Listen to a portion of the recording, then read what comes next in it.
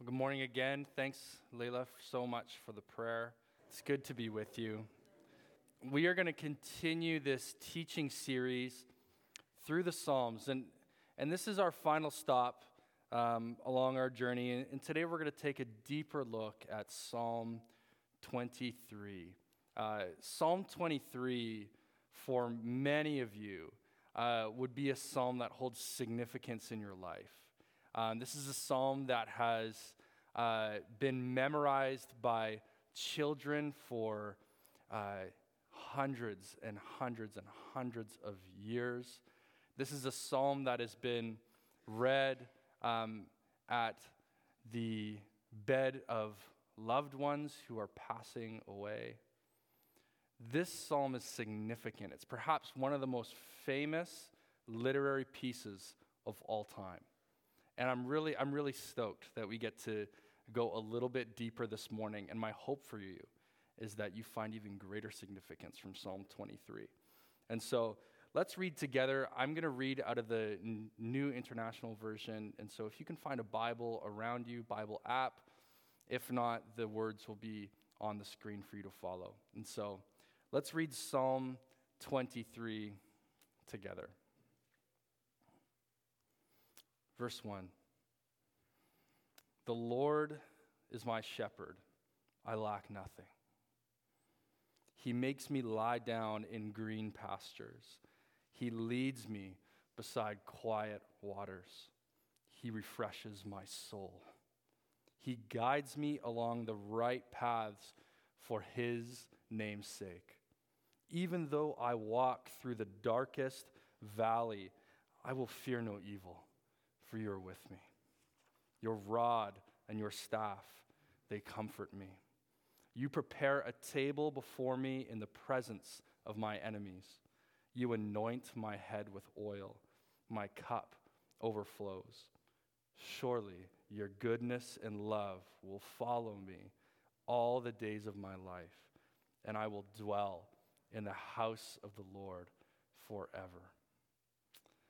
So, as we move forward, we're going to notice that Psalm 23, it upholds three images of God, three images of Yahweh. That of God as shepherd, God as guide, and God as host. And we're going to parse out the beauty and the power of these images in this psalm. And my hope is that these three images, they serve as reminders for you, but also there would be fresh revelation for you this morning. But before we jump in, would you pray with me? God, thank you so much for Psalm 23. Thank you that Psalm 23 it's just powerful, sacred words that you have used to comfort and minister to believers for thousands of years. Thank you that your word stands the test of time. Thank you that as we sit here this morning, we can be saturated by the beauty of this psalm. In Jesus' name we pray. Amen. Amen. So first things first, we're going to look at God as the good shepherd. God as the good shepherd. And so many of you would know, this isn't news to you, shepherding or sheep herding is one of the oldest existing occupations. It has, in antiquity, there is tons of work on what shepherding was and continues to be. It was a hugely common job in the world of the Old Testament, and so that's why this image is being used. And when we read this, we also think of what a bad shepherd would look like. They would neglect their sheep, lead them astray into malnourishment, subject them to danger. A good shepherd is attentive to their sheep, providing them with plentiful pasture, good water, and tender care. God is referred to as the shepherd who provides. And this metaphor, it's so rich. It resonates with us still to this day, even though we don't really have much of a modern concept of what shepherding looks like. It's somewhat foreign to most of us. For this reason, though, for this metaphor, Psalm 23, it's often known as the shepherd psalm. The shepherd psalm. Yet, those of you who have read through your Bible, you would know that this isn't the only time that God has been referred to as shepherd.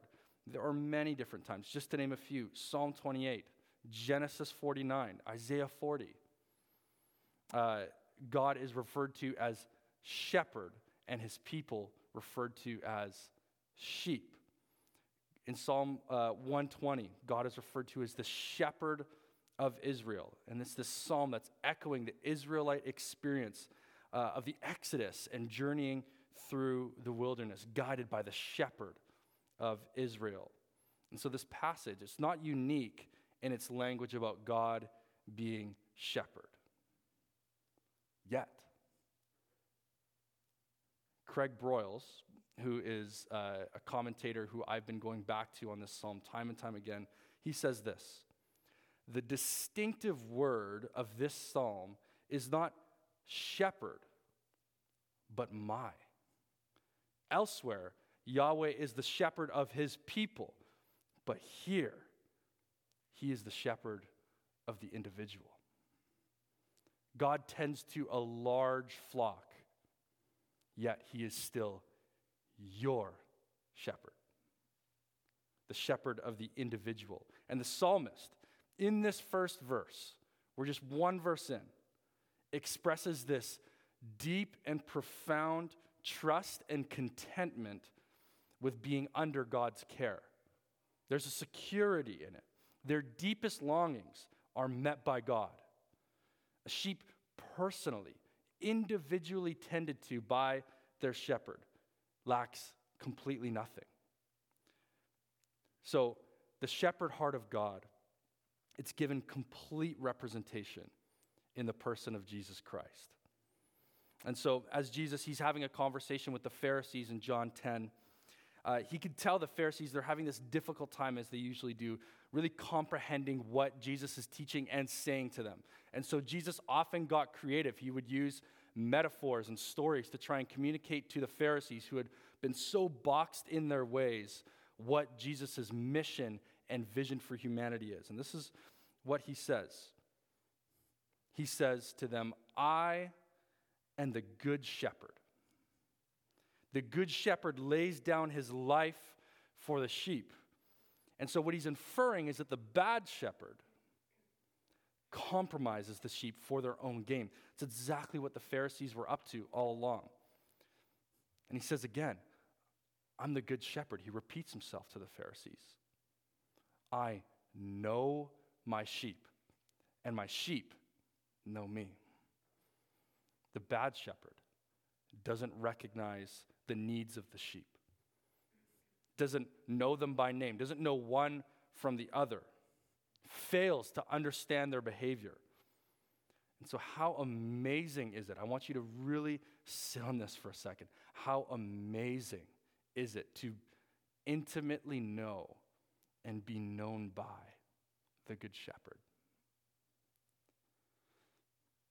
So as we move forward, we see this image again, that the Good Shepherd makes us lie down in green pastures. What a beautiful, stunning image.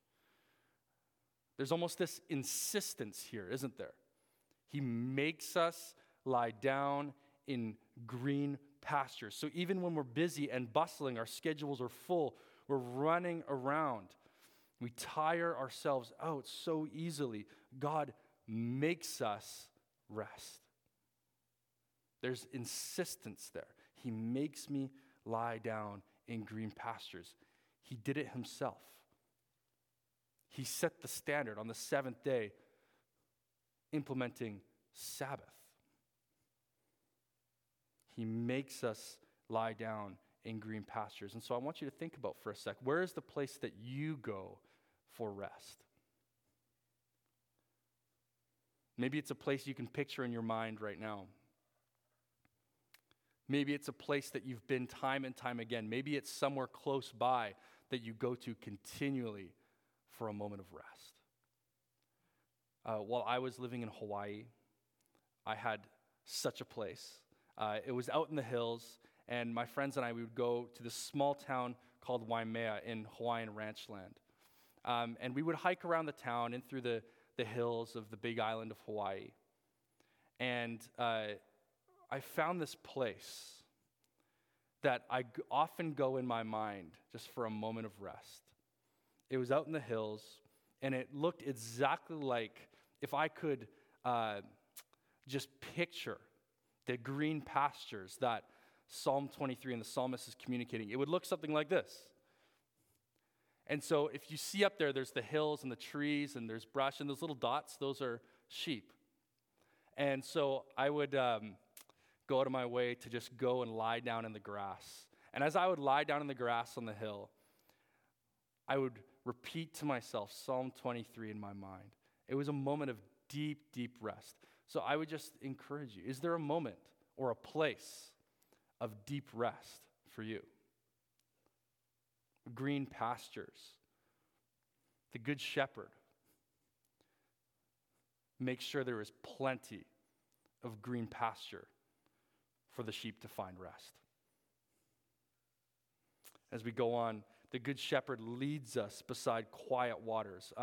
In Numbers 10, we see that throughout the wilderness journey, the Ark of the Covenant leading the way would go before the Israelites and would find a place for them to rest. And we almost see that image here as well. The Good Shepherd goes ahead of the sheep to find a place for them to rest, quiet waters. And so a commentator named Charles Briggs points out something super interesting. He notes that the quiet waters, it may be a stream. Some of you in your translations, it might say quiet streams. It may be a stream, but could also be thinking of the wells or fountains from which flocks were usually watered and hydrated. Shepherds would lead them to these fountains, these deep wells. And so these waters are not merely just drinking water. They're choice water, the best water, not just satisfying thirst, but giving a deeper sense of refreshment, implying the same kind of provision for the sheep as the green pastures. He leads us beside quiet waters for our refreshment. God, as Good Shepherd, refreshes us. Not just physical refreshment either. We read that God refreshes our soul. And the common Hebrew understanding of the soul during this time was that it was the primary seat of our appetites and our desires. And so when the psalmist writes that he refreshes our soul, he's kind of saying God is the only one as Good Shepherd who can bring refreshment and satisfaction to the place of our innermost desires.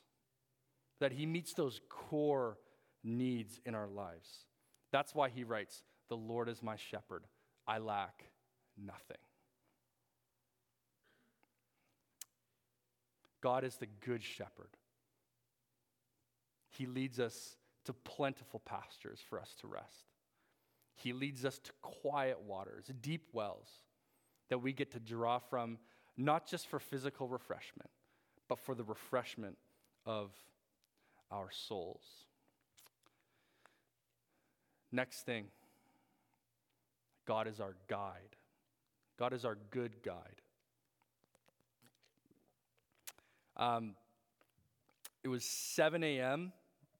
in a remote village in the Amazon River. And I was woken up by a Brazilian man named Wellington. His name was Wellington, I think. And he slaps me across the face. And I wake up startled. And he says, "It's time to go, it's time to go. Brother Reese, get up, it's time to go." And so here I am lying in my hammock. I've just been slapped by this man, one of the rudest ways you can be woken up. And he says, "Brother Reese, it's time to go, it's time to go." And so I get up in a daze out of my hammock, kind of slipping, stumbling out. And I try and figure out what's going on. And he says, "Brother, we're going to go pick acai." Acai. Has anyone here ever had an acai bowl or something? It's known as one of the superfoods. It's extremely healthy, and most acai comes from Brazil, and so a major occupation for Brazilians living in the Amazon is to go climb up trees and bring down large bushes of acai and process them, send them out in baskets along the river, and then they get to booster juice. And so here I am, I'm slapped in the face, we're going to pick acai, I have no idea what's going on. And so I throw on my sandals, I get changed, and I go out with a few men to go participate in picking acai. Just some context here, I was down there as an 18-year-old on a 3-month missions trip along the Amazon River, and we were staying with locals along the Amazon, and something that they loved to do with us was just take us along regular life. And so here I am picking acai. So we head out into the jungle. And about 10 minutes in, I noticed that we're really starting to walk through muck.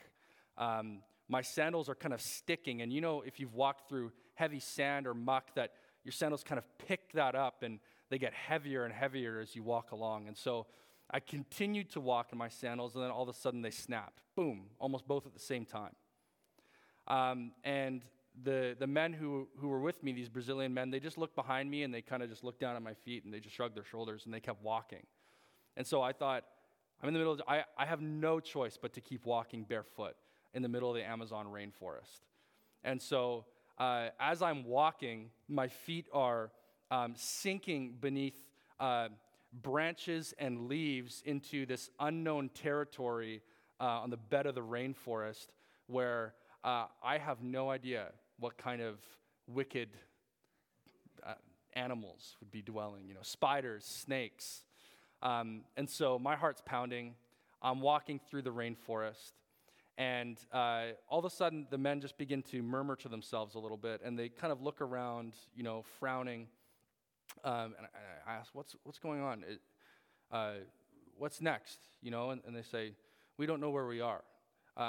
And I thought to myself, oh my goodness, I'm bare feet. I'm in the middle of the Amazon jungle picking acai, and we have no idea where we are. And so for the next 4 hours, we walked around the Amazon trying to find some sort of a landmark or something that we can navigate ourselves by. And eventually, after 4 hours, one of the men steps down and he goes, oh, and he picks up my broken, muddy sandal. He says, I know where we are. And then 10 minutes, we're back home with a bundle of acai. And I remember in that moment, I was just thinking, oh, it is so nice when there is someone who knows where we're going. And so I think of this story when I think of God as the good guide in Psalm 23. He's not just the good shepherd. He's the good guide. He's a good leader. This is what the psalmist writes. He guides me along the right paths for his name's sake. Again, we find parallels here with the Exodus. God's deliverance and guidance often went hand in hand with recognition of his good work. And we often saw fallout in relationship when the Israelites were delivered by God and guided by God, but then would go ahead and build a golden calf or attribute that success to something else. He guides me along the right paths for his name's sake. God is trusted as shepherd and guide to lead us, not along dangerous paths, but along the right path. And I love the confidence in which the next few sentences are written as you look in Psalm 23. This is what it says. Even though I walk through the darkest valley, some translations might say the valley of shadow and death. Woo! I will fear no evil, for you are with me. Your rod and your staff, they comfort me. So David, the psalmist, is convinced of God's presence in all circumstances, in all environments. He knows there's no giant from his personal experience bigger than his God. And so in affliction, he's comforted by God's dependability. And I know many of us have been there as well. But where does this strong language come from? the darkest valley, or the valley of shadow and death. And so in the world of the Old Testament believer in Israel, the hill country in Israel and Judah, it's broken up by these narrow ravines that would snake and slither their way through the valleys. And they were really difficult to descend and ascend. They were dark, they were gloomy, they were filled with brush and foliage that were difficult to navigate. And so to pass through these ravines would mean that you would subject yourself to danger, not only from the elements, the natural danger, but also you've got wild beasts in caves, and you've got robbers who are making their homes in these dens, just waiting for lost travelers to make their way through these dark and gloomy ravines. And so Jeremiah 2:6, the wilderness through which Israel was led after the Exodus out of Egypt, is described as a land of shadow and death. Yet, even through this kind of path, there's no fear because the good guide goes ahead. Our guide's equipped with rod and staff. I love how the theologian Charles Briggs puts it. He says, the presence of the guide with rod and staff in hand, ready to use in his defense, assures him of safety, of true guidance, and of eventually reaching his destination. Any tendencies to fear are at once checked. Any agitation or anxiety is soothed and calmed. And so we have a guide, a good guide, a leader whose perfect love and commitment to his companions casts out any fear or trepidation. And so, again, God as our guide is given complete representation through the person of Jesus Christ. So in John 14, we see this question posed by one of Jesus' disciples, Thomas. And this is what Thomas, looking at Jesus, asks him. He says, Lord, we don't know where you are going. We don't know where you are going. So how can we know the way? How many of us have that question on our hearts? No matter what season of life you may be in and what circumstances you might be in, there might be this cry out of your heart that's towards Jesus that's saying, Lord, I don't know where you're going. I don't know what you're up to. How can I know the way? It's such a common experience for many of us. I was having a conversation with someone in their 20s recently. They're just saying, oh man, it feels like my 20s is just year after year of confusion and aimlessness. Sometimes it feels like we're Bilbo and the band of dwarves in Mirkwood. When we go off path, we have no idea where we're going. We have to kind of climb up a tree just to see and get some navigation to find a landmark. And Jesus' response to this sort of disorientation from Thomas, it's equal parts confounding and comforting. He says this to Thomas, I am the way, the truth, and the life. It's one of the most loaded statements in all of Scripture. And so Jesus' assertion is that no matter where we find ourselves, whether it be in the valley of shadow and death or green pastures, he is the only guide worth following. He is the only leader that we walk behind. He is the good guide. And so Jesus, he doesn't give us any direction other than to himself. That is what he says, I am the way. And the good news is that he is all we will ever need. As we read Psalm 23, we can't help but notice that the writer, the psalmist, feels the same way. He feels God close, his rod and staff in hand. God is the good guide who leads us to life.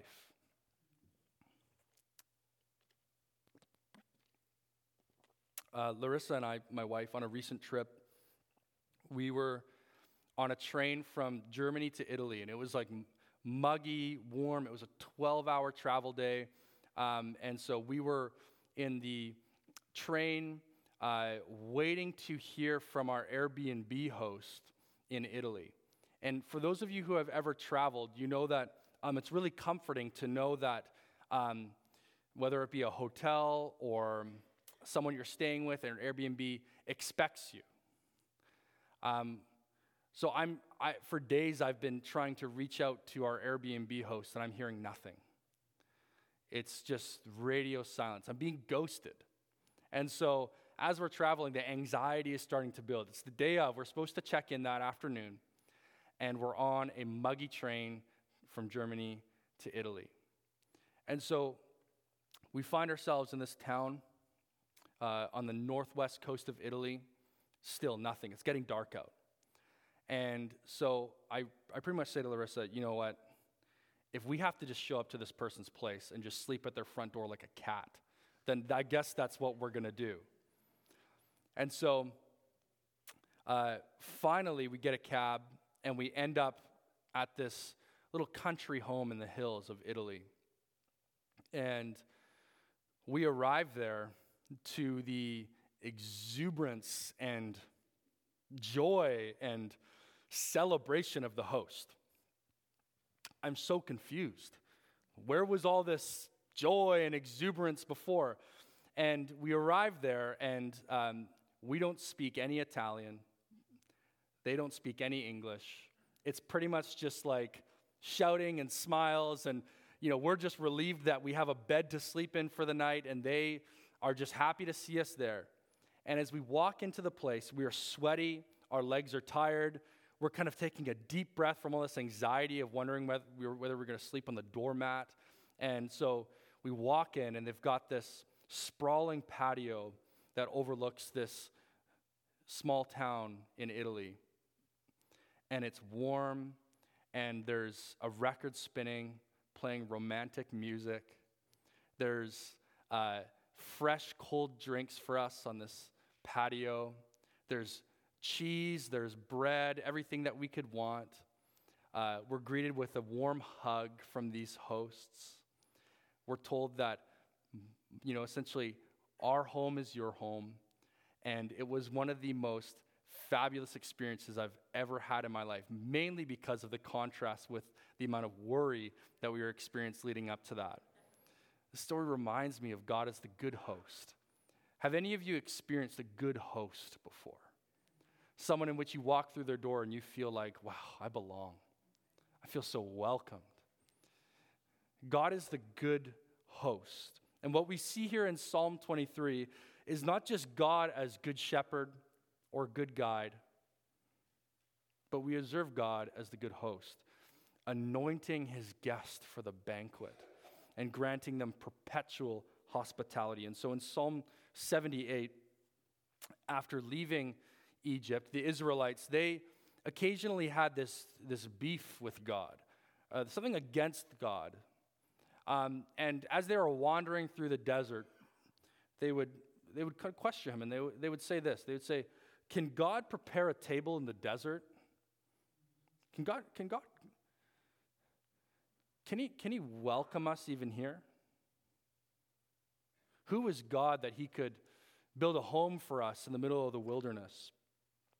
The end of Psalm 23 declares God as the good host who can prepare a table for us anywhere, even in the midst of our enemies. And so in the ancient Near East, in Old Testament times, it was customary for a host to provide protection and security for a guest from their enemies while they were staying at their home, while they were welcoming them into their abode, into their banquet hall. And so here the psalmist writes that God is a perfect host who says, "You are so welcome here."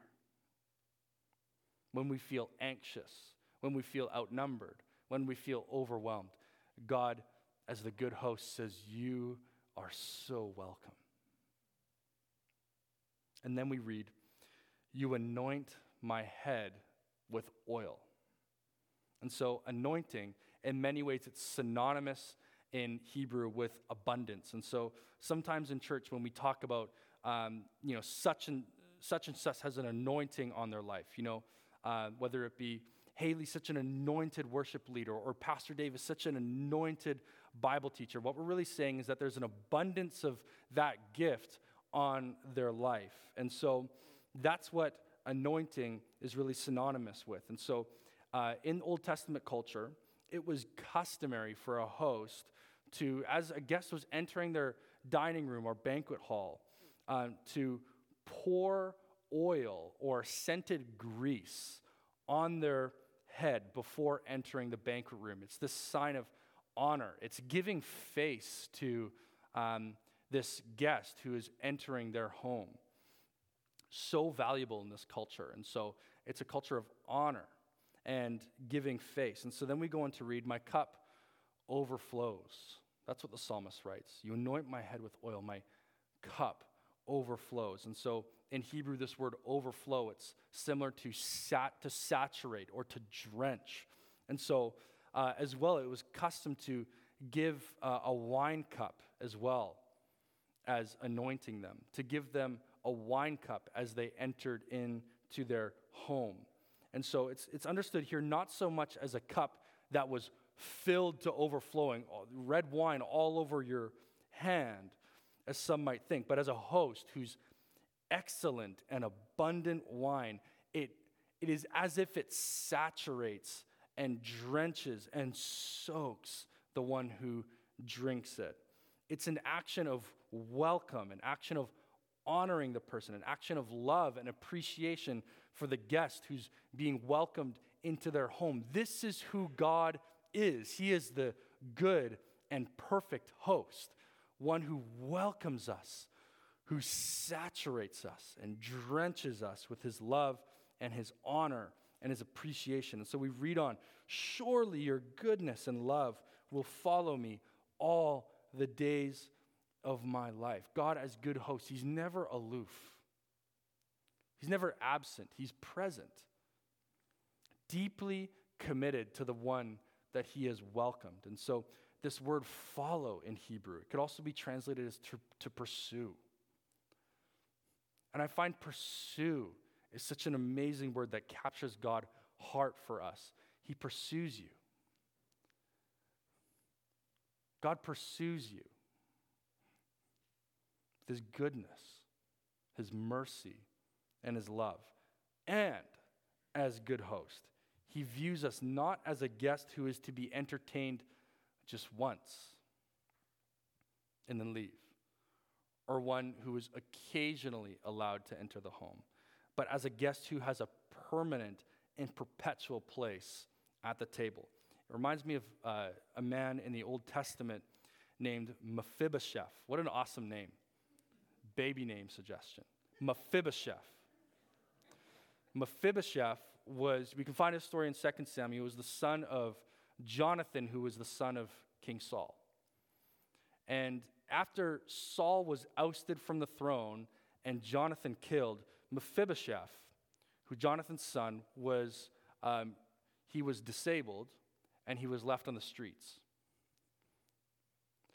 And so for years, Mephibosheth suffered alone on the streets, abused, overlooked, unwelcomed, cast aside, someone who formerly was royalty, now on the streets. King David had just become king, and he asked a few of his servants, is there anyone still from Jonathan's line? And the servants went out and they scoured the city. They tried to get any leads they could, and they came back to David and they said, there is one. His name's Mephibosheth, but I'm not sure if he's your guy. And David says, bring him to me. And so Mephibosheth is brought to David's banquet hall. And this is what he says to Mephibosheth. He says, Mephibosheth, you will always eat at my table. It goes on to say in 2 Samuel, so Mephibosheth ate at David's table like one of the king's sons from that point on. Who am I that the highest king would welcome me? We have a place at the table. Though we do not deserve it, we have a place at the table. Psalm 23 ends with this, and I will dwell in the house of the Lord forever. Never with fear of eviction. A place where our souls can find rest, renewal, faith, and formation.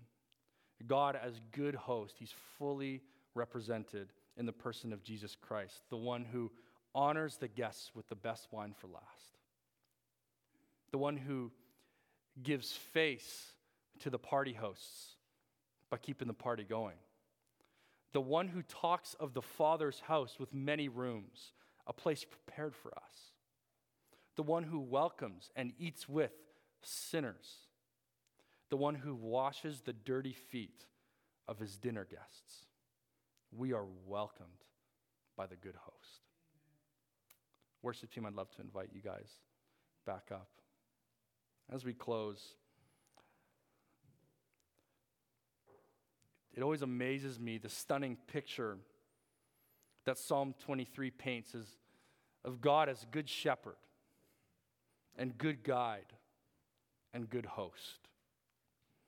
And as the good shepherd, we can trust God to provide us with tender care, strength, and nourishment for our souls. That is what the good shepherd does for his sheep.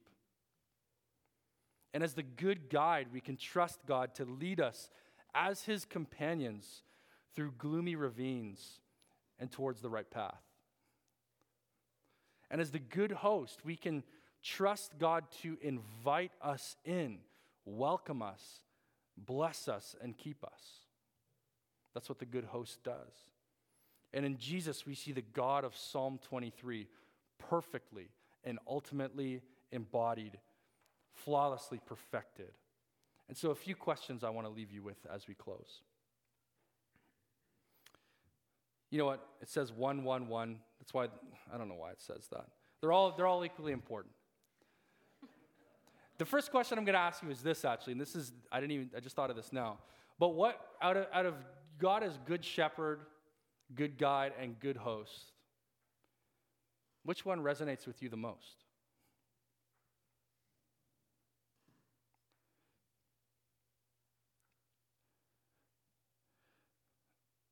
First question I want to ask you, who do you go to for care, if not the good shepherd? God may use many things, people, places to care for us.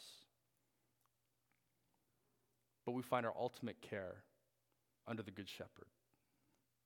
Number 2, who do you go to for leadership, if not the good guide? Many of us are begging for guidance in our lives, yet we go to so many different places for that guidance. God is the good guide who never leads us astray. And finally, who do you go to for blessing and welcome, if not for the good host?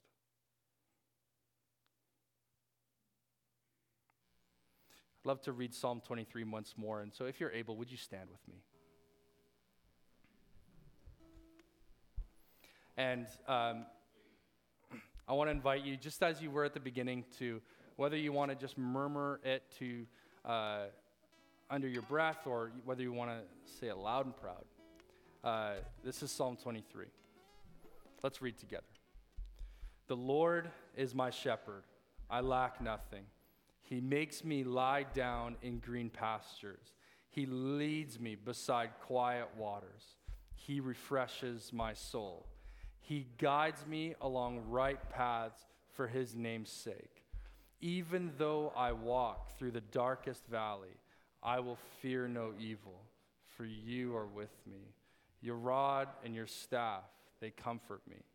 You prepare a table before me in the presence of my enemies.